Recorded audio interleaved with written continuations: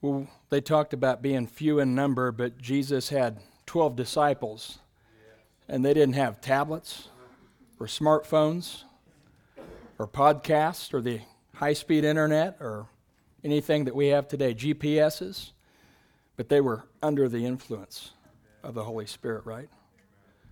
And they turned the world upside down. So we're going to talk about tonight turning the world back upside down again. And we've been in a season where, the big moniker was, we heard it all over TV, and this is not a political sermon tonight, but make America great again. And a lot of us sit around and I sound like an old man half the time talking to some of my friends, and they have to cut me off sometimes, or I'll cut them off, and I'll say, if we keep talking, we could solve all the world's problems. But really, in our own strength, we can't. But we're going to talk about something tonight that really can. We're going to tap into discipleship. Many of you disciple here tonight already and have been discipled, so some of this will be common knowledge to you. But a lot of people have no idea what it means. I had no idea what it meant until just a few years ago, until someone took me under their wing and started discipling me. But as we've come along in this journey at this church and talking with Tom and Eric and Mike and everybody else and Alger, we wanted to talk about this. And we're moving into a season where we've been given the 10 get-readies. And it's time to build an army. And we can't do that unless we're being discipled and then making disciples. And to the world's, that's radical, because they do their time maybe, if they're lucky, on Sunday, and that's it. But I've got some statistics here that I'm going to give, and they disturb me deeply, and I'm sure they will you guys as well. And a lot of them, some of them are going to be very personal. In America, overdoses. The number of drug overdoses in the United States were 47,000 last year. 47,000.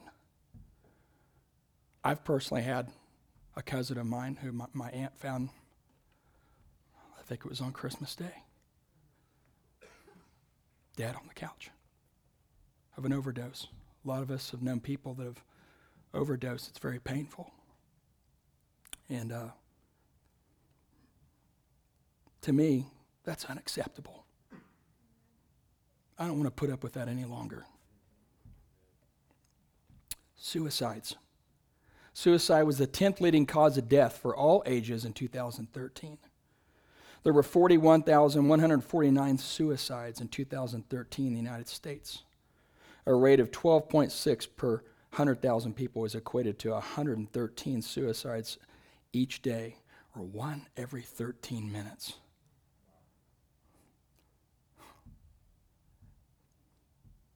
We all know about that firsthand around here recently, don't we?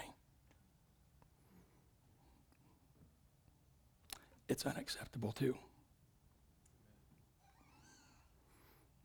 We have the answer to the problems. We're carriers. Alcohol is the most commonly used addictive substance in the United States.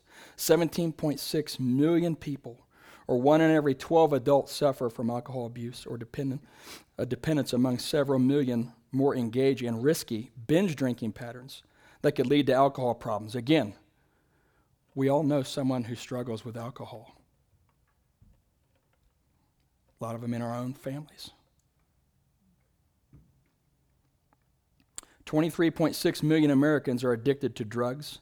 That's 1 out of every 10 adults isn't addicted to either drugs or alcohol over the age of 12 years old. That's close to the entire population for the state of Texas, which is a country in and of itself. This one, about 50% of high school teens in the United States right now are sexually active right now. 1 out of every 2. We haven't done a very good job of showing what real love is. Counterfeit love is crept in the media and seduced people and made people want to be accepted, and they give themselves away. Almost 17.5 million kids each year in the U.S. have fatherless homes. It's our job to father the fatherless, isn't it? Chris, you're very good at that. Yep. When you started doing that, all of a sudden, your dad came around.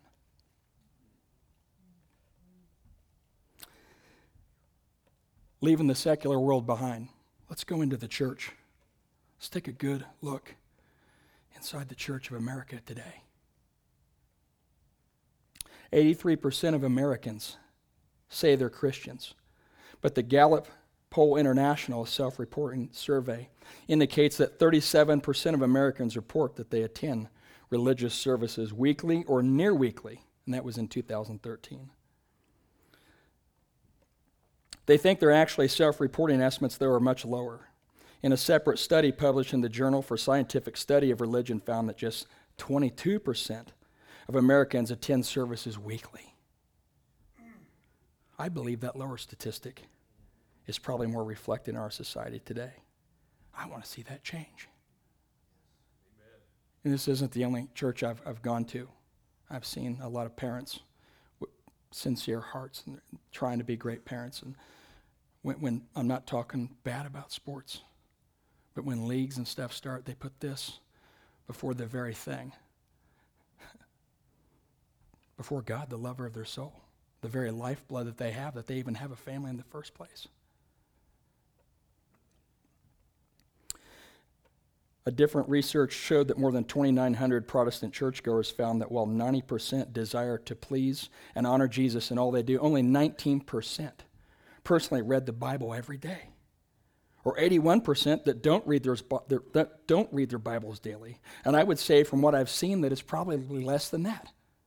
Charles Haddon Spurgeon said, if every Christian who doesn't read their Bible on a consistent basis picked it up and dusted it off all at the same time, we'd have the biggest dust storm in the history of man. This one's shocking. Over 30% of evangelicals believe that there is more than one way to heaven.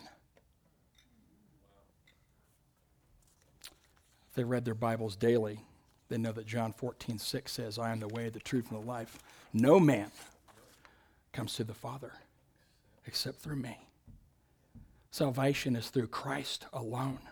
It's not a buffet of choices to suit our preferences. I'm glad that there's only one way because we know we have it. We don't have to earn it. Eric shared this with me, and I didn't see this online, but I went ahead and put this on here. This is disturbing too. But I look back at, when I was in college, it was a chaotic time in my life, all 8 years. I'm not a doctor, by the way. Right, Mom? Right, Dad? No, that cost you a lot of money, groceries. 61% of college-age kids abandon their faith at some time during college. Just walk away. Imagine how their parents must feel. I know my mom personally was praying and worrying for me. She could see I was in trouble when I was in college. Thank you.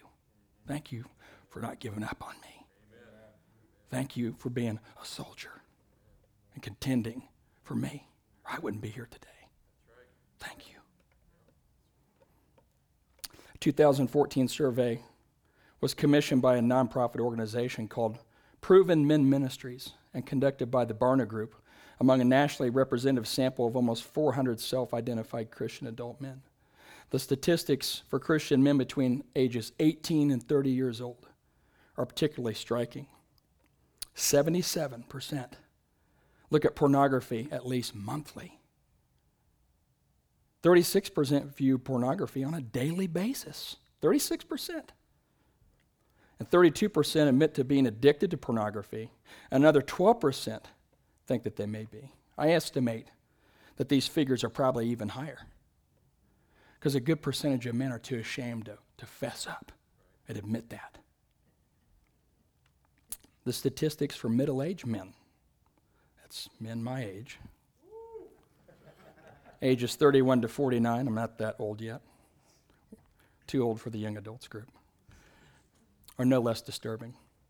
77% again looked at pornography while at work in the past 3 months.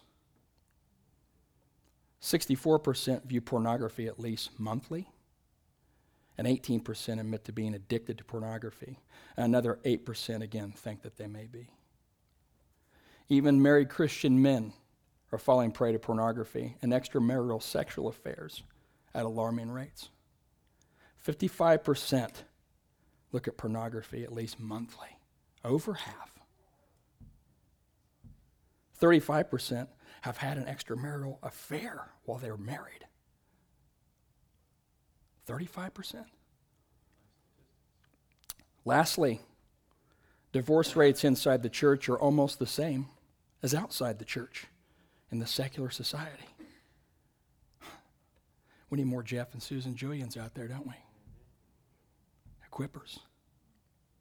These statistics kind of knock the wind out of me, and they should you too.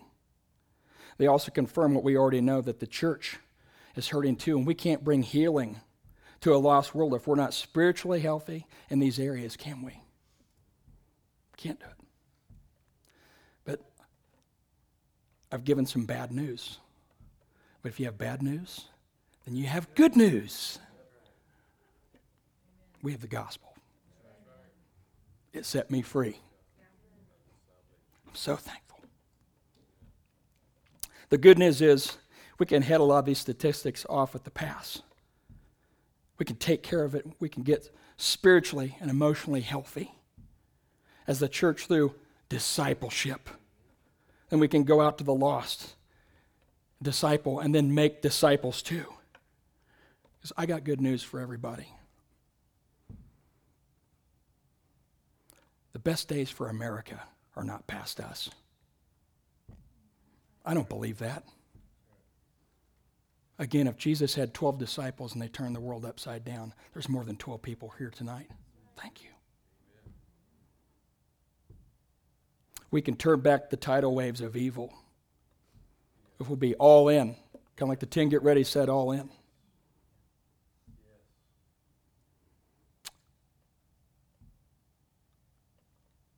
So as we talk about discipleship, we've created kind of a need and a hunger.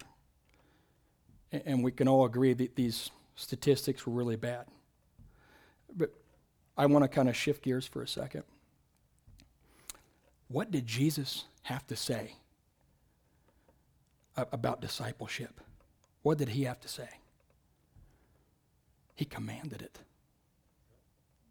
In the Great Commission, he said in Matthew 28:18 through 20, "Then Jesus came to them and said, 'All authority in heaven and on earth has been given to me. Therefore, go and make disciples of all nations, baptizing them in the name of the Father and the Son and the Holy Spirit, and teaching them to obey all that I have commanded you. And surely I am with you always, even unto the end of the age.'" Jesus also said to his disciples in Matthew 4:19, "Follow me, and I will make you fishers of men." This was not a consideration, but it was a command. It's easy for us sometimes in our busy world to look at Jesus' commands. I do this, and make them considerations because we're so busy with other things. There's a lot of commands out there besides that too. Forgiving your enemies. Loving those that persecute you. Radical things to the world. But if Jesus said this, if he commanded this, I did some thinking, then there must be a loving motive behind his command. He wouldn't tell me to do something. He loves me even more than my mom and dad do, and they put up with a lot of gruff from me. Amen. These guys are troopers. So if we're thinking about discipleship and disciple making, then it must be pretty good for us in all kinds of facets that are even bigger than we can imagine, especially right now. And it's good for us and it's good for those around us. A few of these are: discipleship holds the body of Christ accountable to each other and promotes growth in equipping to reach that lost world so that we don't have to look at these statistics like this. Proverbs 27:17 says, as iron sharpens iron, so one person sharpens another. I intentionally disciple with people that are more advanced in certain areas than I am. And I'm not trying to be, a spiritual vampire to them, but I want to improve. I meet with Eric. I meet with Tom. I meet with Jeff Julian. I still talk to Lynn on the phone. When I was younger and I was into bodybuilding, I always worked out with guys that were bigger and stronger than me. I worked out with Nate Kovacs. Guy was a colossus. If I could beat him, I was going somewhere.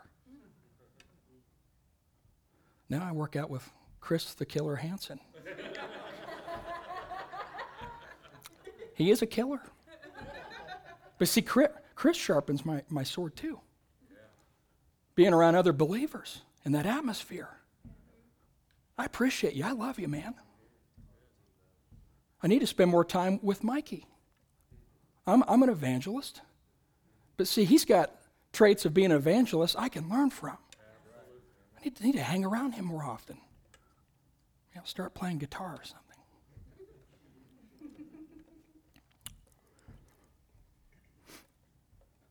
So discipleship, as you're sharpening iron and iron, all of us, it keeps you on your A game spiritually. You're accountable to those you disciple with, and this prompts expanding of your giftings. It's one of the benefits. And insight on everything and everyone that comes your way. I get taken to a higher level as well when I see those I disciple with overcoming strongholds, defeating the kingdom of darkness, growing closer to the Lord. Like a proud father, I've wept many times. I know Eric has wept sometimes too when I've called him and said something. One time I was Skyping with Lynn, and I felt bad for making him get on the phone with me. He just started that church in Iowa, and he was so busy. I thought, man, I'm taking him away from what he should be doing. I'm weighing this guy down. And I told him, I said, I'm sorry, I don't need to take you away from here. If you got to go, it's okay. I want to spend time with you, but I want to honor you. He just looked at me. He started crying. I thought, what'd I do? He says, Alex, you'll never get it.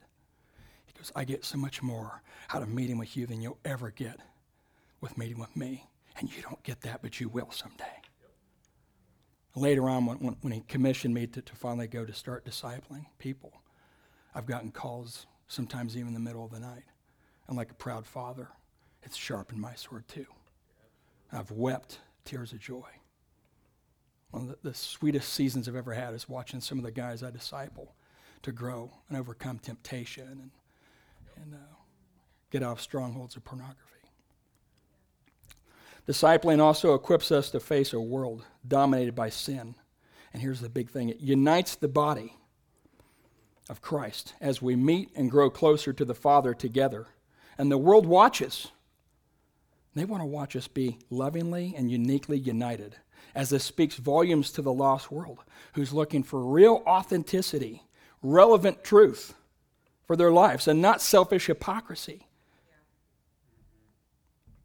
They don't want to see Christians who know the Bible really well but can't connect with people on a real level and speak truth to them with a heart of compassion and grace. Sometimes we're just religious robots. I've interviewed people in my travels, going places for work, and a lot of them say the same thing. And Lynn had given me this idea. I ask people, and I just did in Orlando a couple weeks ago too. I said, and I always try to search out these surly-looking gang guys typically. Dreadlocks, gold teeth, rough guys. But I ask them, Do you go to church anywhere, if I may ask? I'm not trying to be weird with you, but I'm just curious. Do you go to church anywhere? Almost 100% of them don't go to church. But when I ask them, how do you feel about Jesus? What's your opinion of Jesus? You know him. Every one of them, I haven't had one yet. They all have a favorable opinion of Jesus. Some, in Orlando even, a guy was almost blowing smoke at me, confessed to loving him. But they all feel that the church judges them. They don't feel welcome in the church. And you know what the real problem is? They're not seeing the church lovingly united like we're supposed to be. We call each other brothers and sisters, but sometimes they know we're just as shallow as they are. So why would they want to come in there?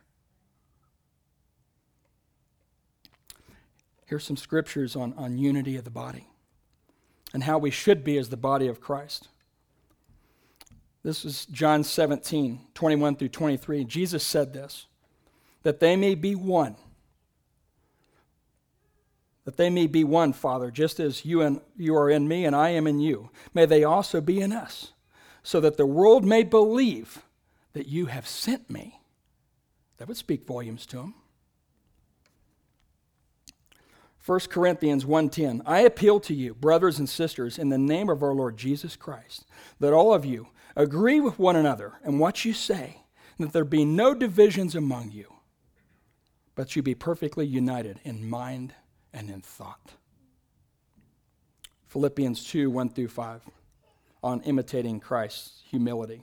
Therefore, if you have any encouragement from being united with Christ, if any comfort from his love, if any common sharing in the Spirit, if any tenderness and compassion, then make my joy complete by being like-minded, having the same love, being in one spirit and of one mind. Do nothing out of selfish ambition or vain conceit. Rather, in humility, this is huge, value others above yourselves. Not looking to your own interests, but each of you to the interest of the others. In your relationship with one another, have the same mindset as Christ Jesus.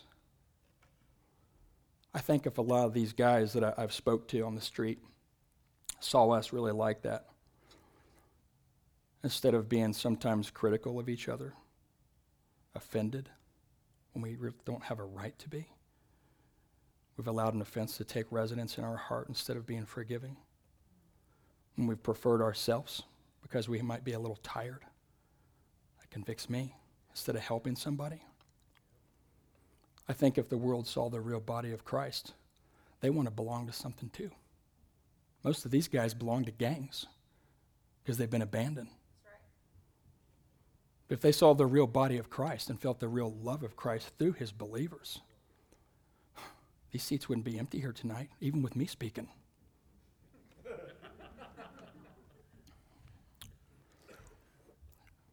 I was joking with Mike. I've joked with a few of you guys about it. We should do a reality TV series called The Spiritual Dead. We walk around and talk to people, interview them and ask powerful questions like that, and then show them the love of Christ. Wouldn't that be kind of cool? This was quoted a while back during a discipleship session that I took notes on how the body of Christ had a relevancy in society by the structure of how the unity of the body of Christ had. And it was from Acts 2. And it says, fellowship of the body of Christ resulted in focusing in on the centrality of Christ, wanting to connect with Christ in the midst of his body of followers assembled and relate to the body of Christ that is pleasing to him. Acknowledge the way that God has fit the body of Christ together. So when I fellowship and disciple, it's a time of discovery, a time of searching, a time of revelation of Christ. Not only to us, but in the midst of us. We can be very cavalier today in the church in America in the intention of fellowship and discipleship sometimes. God wants us to know that Christianity is not just an event of going to heaven. It is a process of experiencing and developing and growing, not only with him, but with those we're going to spend eternity with, each other. I have to challenge myself sometimes. Do I really know those that I'm walking with? Do I really love and know those that I'm relating to? Again, do we seem hypocritical to the world in the way we relate with each other when we put half hugs on each other or run out the door, or where are you going to lunch, instead of asking powerful questions? God is challenging the church to recover its relevancy by the way we fellowship and disciple, to be authentic at relationships to a lost world that makes them want to be in our family, because we truly love each other effectively in a way the world cannot counterfeit, because God is at the center of it. I was on Bourbon Street one night. That's in the French Quarter in New Orleans, for anyone that hasn't been there before. And it is just a really dark, it's gnarly. If you're from my generation, it's jacked up. You've got bars everywhere, strippers, black magic stores, any form of debauchery is right there. And again, I was just walking, and generally, if I want to stay out of trouble, I stay away from it. Generally works for me. And I happened to see two guys get about ready to just get into a slugfest. And one was, I don't say African American because we're all Americans. I'm not European American. It was a black guy and a Latino guy, and throwing these racial slurs at each other. And God says, I want you to go break up that fight. And there was a pit bull right there too, and he was growling. And I thought, not only am I going to get punched out, I'm also going to get bit by this dog, And so, okay, God, how do you want me to do this? Well, I'd just been instructed before I went there too. Eric had been working with me on with people right where they are, because he discipled me, equipped me. Lynn had worked with me too on that. Be gentle as a dove, but wise as a serpent, Jesus said to his disciples. So I approached these guys, and he said, stretch your hands out, smile. With the love of Christ, it'll come out of you. And tell them, I am colorblind. You're both my brothers. So I told him that, and I thought, okay, let's go. And I thought, I'm really going to get hit hard. I can't even pull my hands up. They're out. Expose myself. But right away, the black guy shook his head, put his hands on his hips and said, thank you. And he walked away. Then the Latino guy said, what are you, some kind of a pastor or something? I said, I'm in training to be. I'm Catholic. That's what he said. He thought I was a priest. I said, well, I'm going down to the cathedral. You want to come with me? Because he's Catholic. He did. Guy bawled his eyes out as soon as he got there. For reasons unknown, the Holy Spirit was on him. And he gave his heart to Christ right there and started shouting out what he was sorry for. I still hear from that guy time and time again via text message. But had I not been equipped, I would have just stayed away from all those guys. My heart wouldn't have been tenderized to go out of my way to talk to him, or I would have been too afraid. But these two guys too were looking for somebody authentic, not afraid, but authentic, that they really loved, that they didn't care what color they were. You're my brother. That happened to two more guys that night. I took a beeline down this other road and near the French Quarter and talked to a bouncer at a bar, because I used to be, and I thought he might be bored. And his friends all came up and had marijuana hats on and pants pulled halfway down, and looked like CB4. If you guys are my age, you remember that movie with the gold teeth and stuff. But when I reached out to those guys and put hugs on them, they just loved me back. Two of them committed their lives back to Christ. I find out that, talking to one of them, that his grandma used to take him to church, but he didn't have a dad. His mom was probably strung out, but he still remembered the days when his grandma used to take him to church. So moving on, I kind of took a rabbit trail there. For those of you that have not discipled or don't know what it is, and believe me, I get the question a lot. what is discipleship? How does it look? I mean, how do I hear about this, but I know Jesus had disciples. Does this mean I got to go and leave everything behind and walk away? And, we'll go over some definitions here. Webster's Dictionary versus what I've seen and lived. Webster's Dictionary says, a personal follower of Jesus during his life, especially one of the 12 disciples. It also says a follower or student of a teacher, leader, or philosopher. Not bad. But for a practical purpose here today in our world, in the here and now, I like this definition of a disciple. It starts in John 15, 5 through 8. I am the vine, you are the branches. If you remain in me and I in you, you will bear much fruit. Apart from me, you can do nothing. If you do not remain in me, you are like a branch that is thrown away and withers. Such branches are picked up, thrown into the fire, and burned. If you remain in me and my words remain in you, ask whatever you wish, and it will be done for you. This is my Father's glory, that you bear much fruit, showing yourselves to be my disciples. So with that, I like this definition of a disciple, and that was just to set the stage. It is a diligent, disciplined learner, one that is intentionally positioning themselves in relationship, there's a key word, relationship with a teacher, and they're receiving from the heart and the instruction of that teacher. And they're allowing that teacher to impart to them truth that shapes and transforms their life. Jesus said that you will know that you're my disciples when you're beginning to produce fruit in your life. And there's a multiplying principle that begins to occur in you as that truth transforms you. So basically, it's saying here that it's not just good enough that you're saved. That you're starting to see others the way that Jesus sees them. And you're starting to feel deeply about others the way that he feels about them. And so when you see the loss, when you see these statistics, I wept when I looked these up. I wanted to do something about it. Amen. We're going to do something about it. But it's not good enough that I'm just going to heaven. We want to produce fruit. If I really prefer you before me, if I have $1 million, I want you to have too. And so if I have salvation, then I want you to have it because I've been set free. So I want you to be free. I found this to be very helpful to those with questions on discipleship.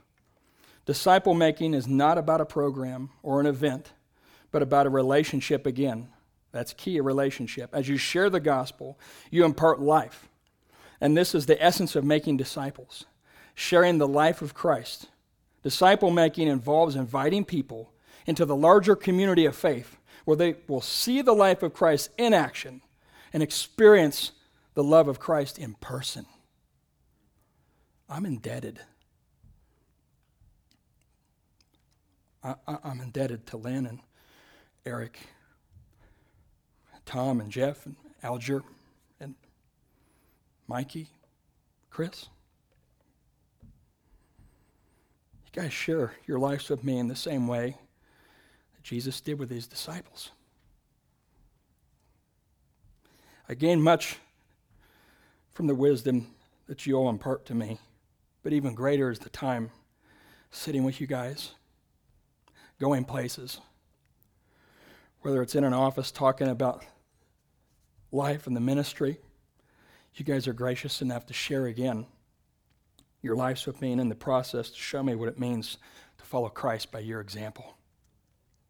I love you guys.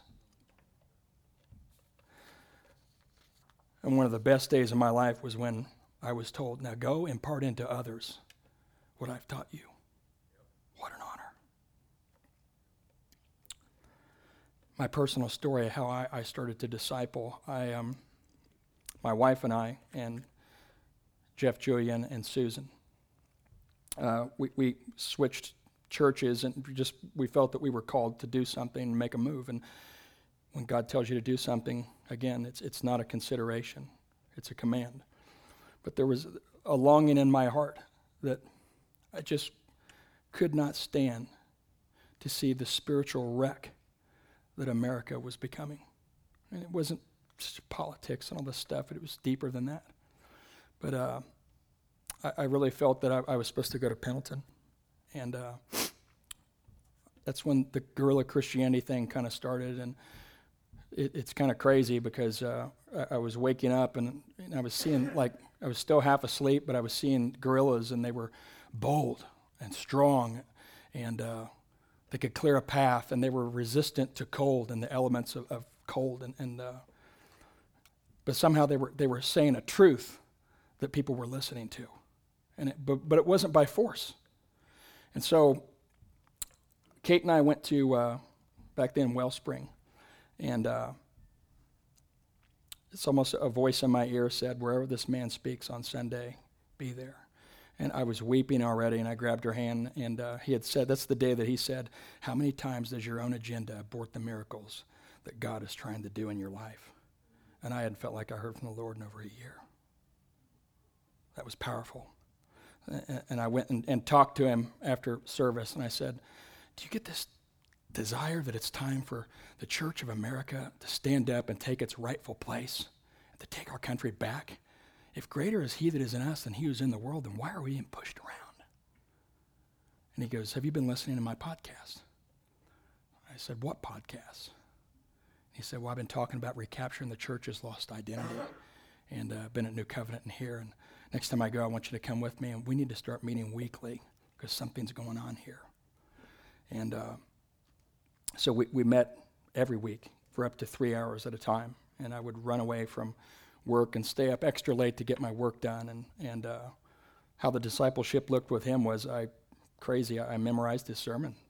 When he would preach it, I would take notes and do the podcast and burn CDs and stay up on my little iPhone and make 50,000 grammar mistakes and correct them. It took 3 hours at a time sometimes. But I wanted to see captives set free. This nation belongs to the Lord. This nation is here. We honor Israel.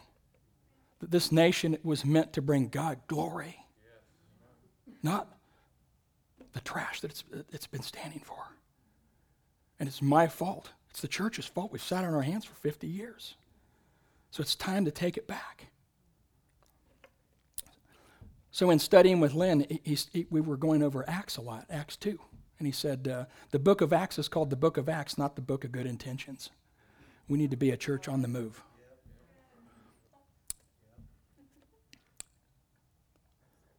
So a lot of people also ask, how? Okay, I see how you disciple, but how do you do it? I get a lot of questions of people asking that. Not everyone will be as intentional as you or I, but again, we have to meet people in discipleship right where they are and not where we think they should be. We have to work where God is working, and almost everyone is different. The bottom line is discipleship has to be going somewhere, not just meeting to hang out. I mean, it's good, and friendships in the body are formed, and fellowship does grow, but it's a growing together and moving the ball down the field to see fruit produced, to see the lost become saved. That's the end game. There's so many ways to disciple. And it becomes almost cliche that we think, we're just going to go have a cup of coffee. That's fine. We can. We can all go meet at Cafe Royale and study God's Word and discuss things and hash it over. I disciple guys in the gym. I didn't even work out there. I just went there because I had an anytime membership. Met some of the young guys in there. I had to meet them where they were. That's where they were. God put them on my heart. I still do that. That's why I'm working out with Chris the Killer Hansen. Sometimes I even take car rides out to Westwood. It's really relaxing out there at night. I'll put the guys in the car, go grab something to eat and watch them wolf it down, but we'll read Bible scriptures and pray. They tell me what's going on in their life, and we stack it up against God's word. Struggles that they're having. And it relaxes them to just be in the car taking a ride. Grabbing dinner, you can discuss issues over dinner. We've all done that before. Connie disciples, I think, in the kitchen. Isn't that creative? Absolutely. It's awesome. I need to take some lessons. Right, Kate? I'm not that good of a cook, am I? You can be really creative, too. When Lynn moved to Iowa, the guy's not a quitter. And I was heartbroken, but I wasn't willing to let that go. So I set up a Skype account. We Skyped. Over the phone, I've got sales reps sometimes for some of the dealers that I manage, and they'll start to realize, that you go to church and they ask questions, and before you know it, they're calling you all the time. And they're discipling. Before you know it, they're calling you, what do you think about this? Should I do this? Should I move in with this girl? No. Or they'll call you back and go, I need some help. I did move in. And she threw me out. So. But it's long distance. But I can't tell them no. See, because if I love them, and I do, I have to help them until we can get somebody out there set up with them. In your home. All the time people can, come over studying God's word, discussing. I've been to Eric's house. He's come over to mine. By the way, Kate, it's always clean before he gets there.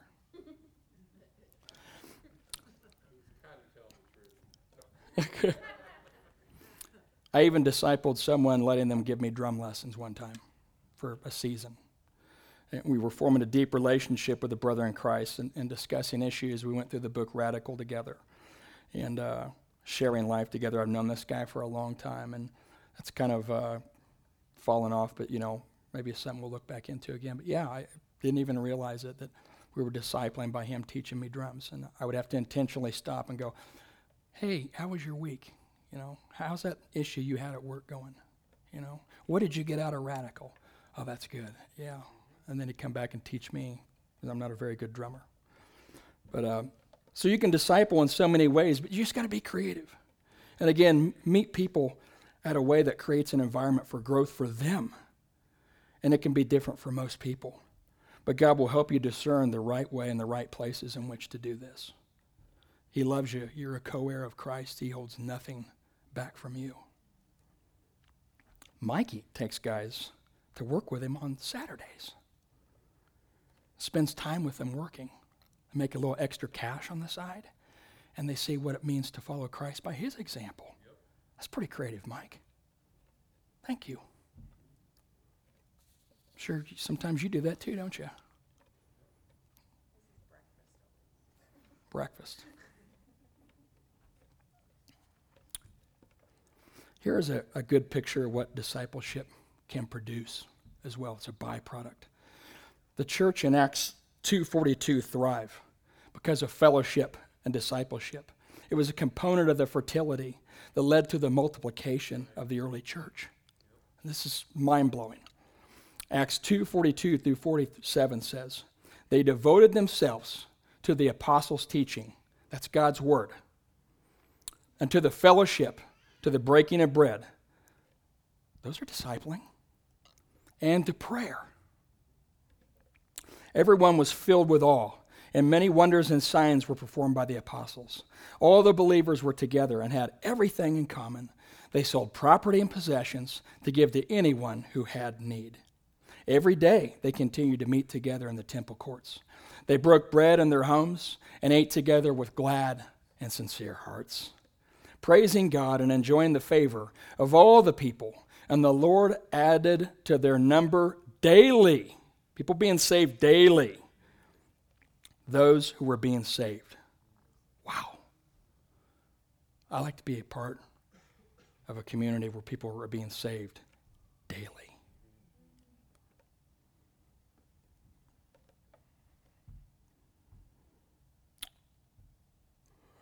Discipleship was a big part of what we just read there. And here's a quote on the early church in Acts 2 that speaks volumes as well. There was an awe and environment for the miraculous. Many wonders were done by the apostles in the body of Christ. The New Testament church in Acts 2 had unity and interdependence, which led to extravagant giving and sharing. Church was not, Eric, a time or a location, but church was looked at by society as a people of God that were present in the context of their community. So church becomes not a time or a place, but a people who are called by his name and marked by his presence, living out as a missional community to those around them. God was glorified, and they had unprecedented favor, and there was the salvation of thousands. Thousands. Get that again. Thousands. Fertility leads to multiplication, and discipleship breeds the grounds for this type of revival, as you can see from the early church in Acts 2. I'd like to see that around here. We kind of start to connect this to the 10 get-readies. And you know, we just read that in Acts 2, 42 through 47. God's word daily. Fellowship, the breaking of bread, and prayer. Sadly, in America today, a lot of these 4 essential elements have been pushed to the periphery. We can have a prayer meeting, right, Alger? A few people show up. If we had an ice cream social, it'd be full. What's better, Rocky Road or talking to the Almighty and maybe receiving some downloads that could change your life and maybe bring a wayward son or daughter home? God's presence. So that leads we're going to land the plane here soon. What are we doing at New Covenant with discipleship? And we need everyone here to be discipled and to disciple others. We're trying to take discipleship to another level. We're being organized about it. We're recruiting, realizing that a discipling church is a church being equipped, connected, more relevant to a lost world, and inside the church as well. If we're supposed to be raising up radical, passionate, aggressive lovers of God and people, then we need to assemble, train, and build an army.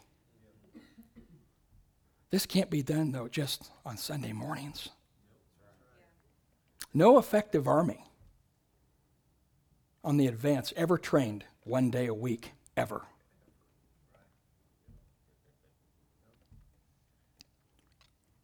Can you put up the 10 get-readies?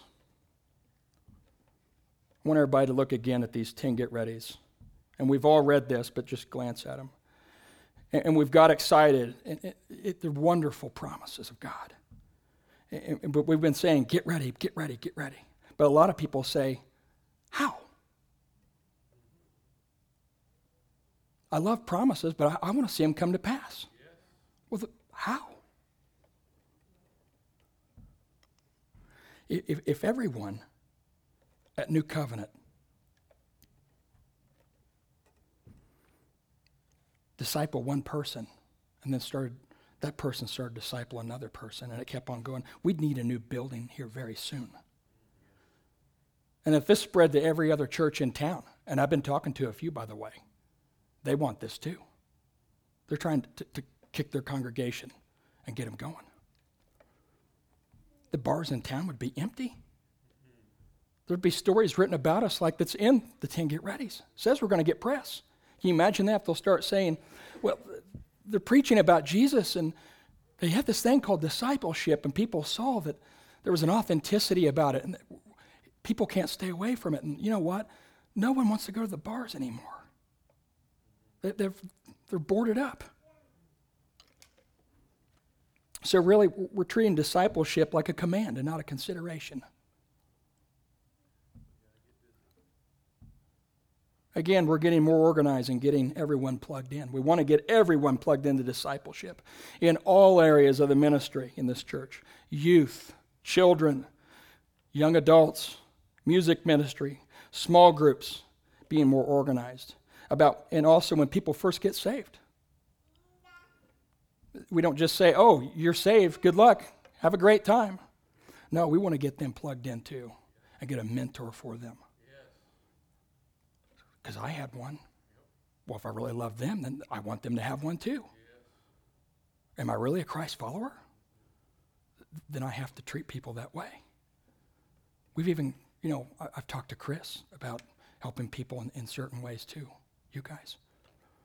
Can we get people, if they come in with a drug problem, can we get them paired up with people? Can Susan and Jeff talk to people that are having marital issues that start to come here or are here already? So we want to steward the body of Christ in a fashion that shows that we really are Christ followers, that we love him. We want to speak to the lost world in the way that we steward what we have.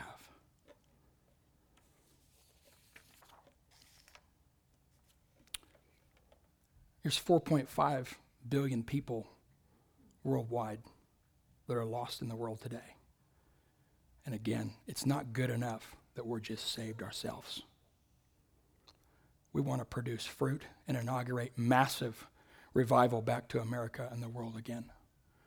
I've said this before and I'll say it again. Everyone sitting here today, no matter how young or old you are, you've been born for such a time as this. Jesus predestined you, pre-knew you when you were in your mother's womb. King David could have been born at any time, Moses, but they were born at specific times for a purpose. Well, you're here now. As we enter the fourth quarter of the game of humanity on earth in the last days, you're here, right before the return of Christ. You have been chosen, even over David and Moses and Elijah, to be here alive today. That's powerful. These are powerful men. But God put you here today because there's something he put inside of you to usher in his glory right before the return of Christ for a bountiful harvest. So what are we going to do with that? I've resorted to no longer make discipleship a consideration, but I'm taking it seriously and making it a command. A lot of you are already discipling, but if you're not, who out there, who wants to disciple? I do. I need it. I've been at trade shows before, running a fever, and he called me every day. And you don't have to beg God, but I begged to God, give me the strength to get out of bed. I just started this job. I'm at a trade show. God, give me the strength to get to this show. And you know what? Somebody called me to check in on me. They cared. Thank you for calling me when I didn't think I could get out of bed. That saved me. We need all of you. Everybody needs discipled and needs to make disciples. Amen. Shelley's doing a great job. Chris is telling me what you're doing. I know what you're up to. And it's good. I'm proud of you. You're stewarding a lot of young ladies. You do too, Ashley. Thank you. Taking your time. When you disciple someone, you give them something that money can't buy. At the end of your life, you can't buy more time. So you're giving them something that is more valuable than anything, your time. If you want to get involved with discipleship and you're not right now, come and see myself, Tom, Eric, or Mike after service. And we'll help you get plugged in to disciple, or even if you want to disciple other people, if you're further along, you've been discipled, we can help you get plugged into that. We've got a beautiful spreadsheet. We keep track of all of it now. And God's helped us with that. But we'll help you get up and running and growing. Let's end in prayer.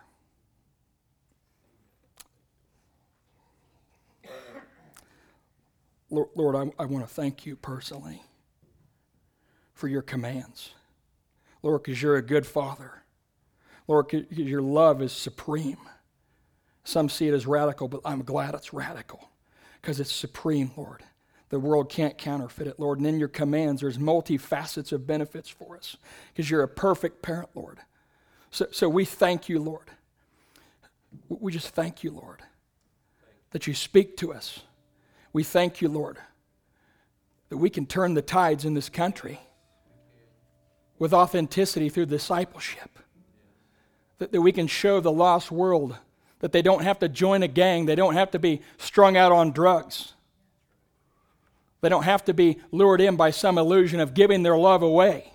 Because there's a body of Christ that's real. We have a love that they can't replicate. We're the family of families. A new humanity. We've been marked by you, and you made a covenant with us. So Lord, I just pray right now, continue to download in us where you want us to go and how we can work with people on a level that they're at, that we work where you work. We just want to thank you. We love you. Your presence has been so sweet tonight. We love you, and we thank you, and we look forward to seeing these 10 get-readies come to pass, and you have even greater things than those. It's just the beginning. That's just how good you are. We thank you, and we love you. In Jesus' name above all names, we pray. Amen and amen.